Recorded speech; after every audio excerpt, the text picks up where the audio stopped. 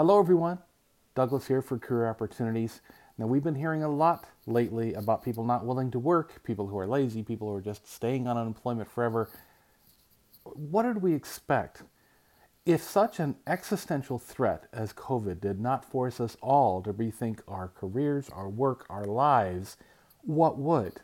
We should all be reconsidering the work we were doing, the careers we were holding, what we're trying to accomplish in our lives. If not now, then when?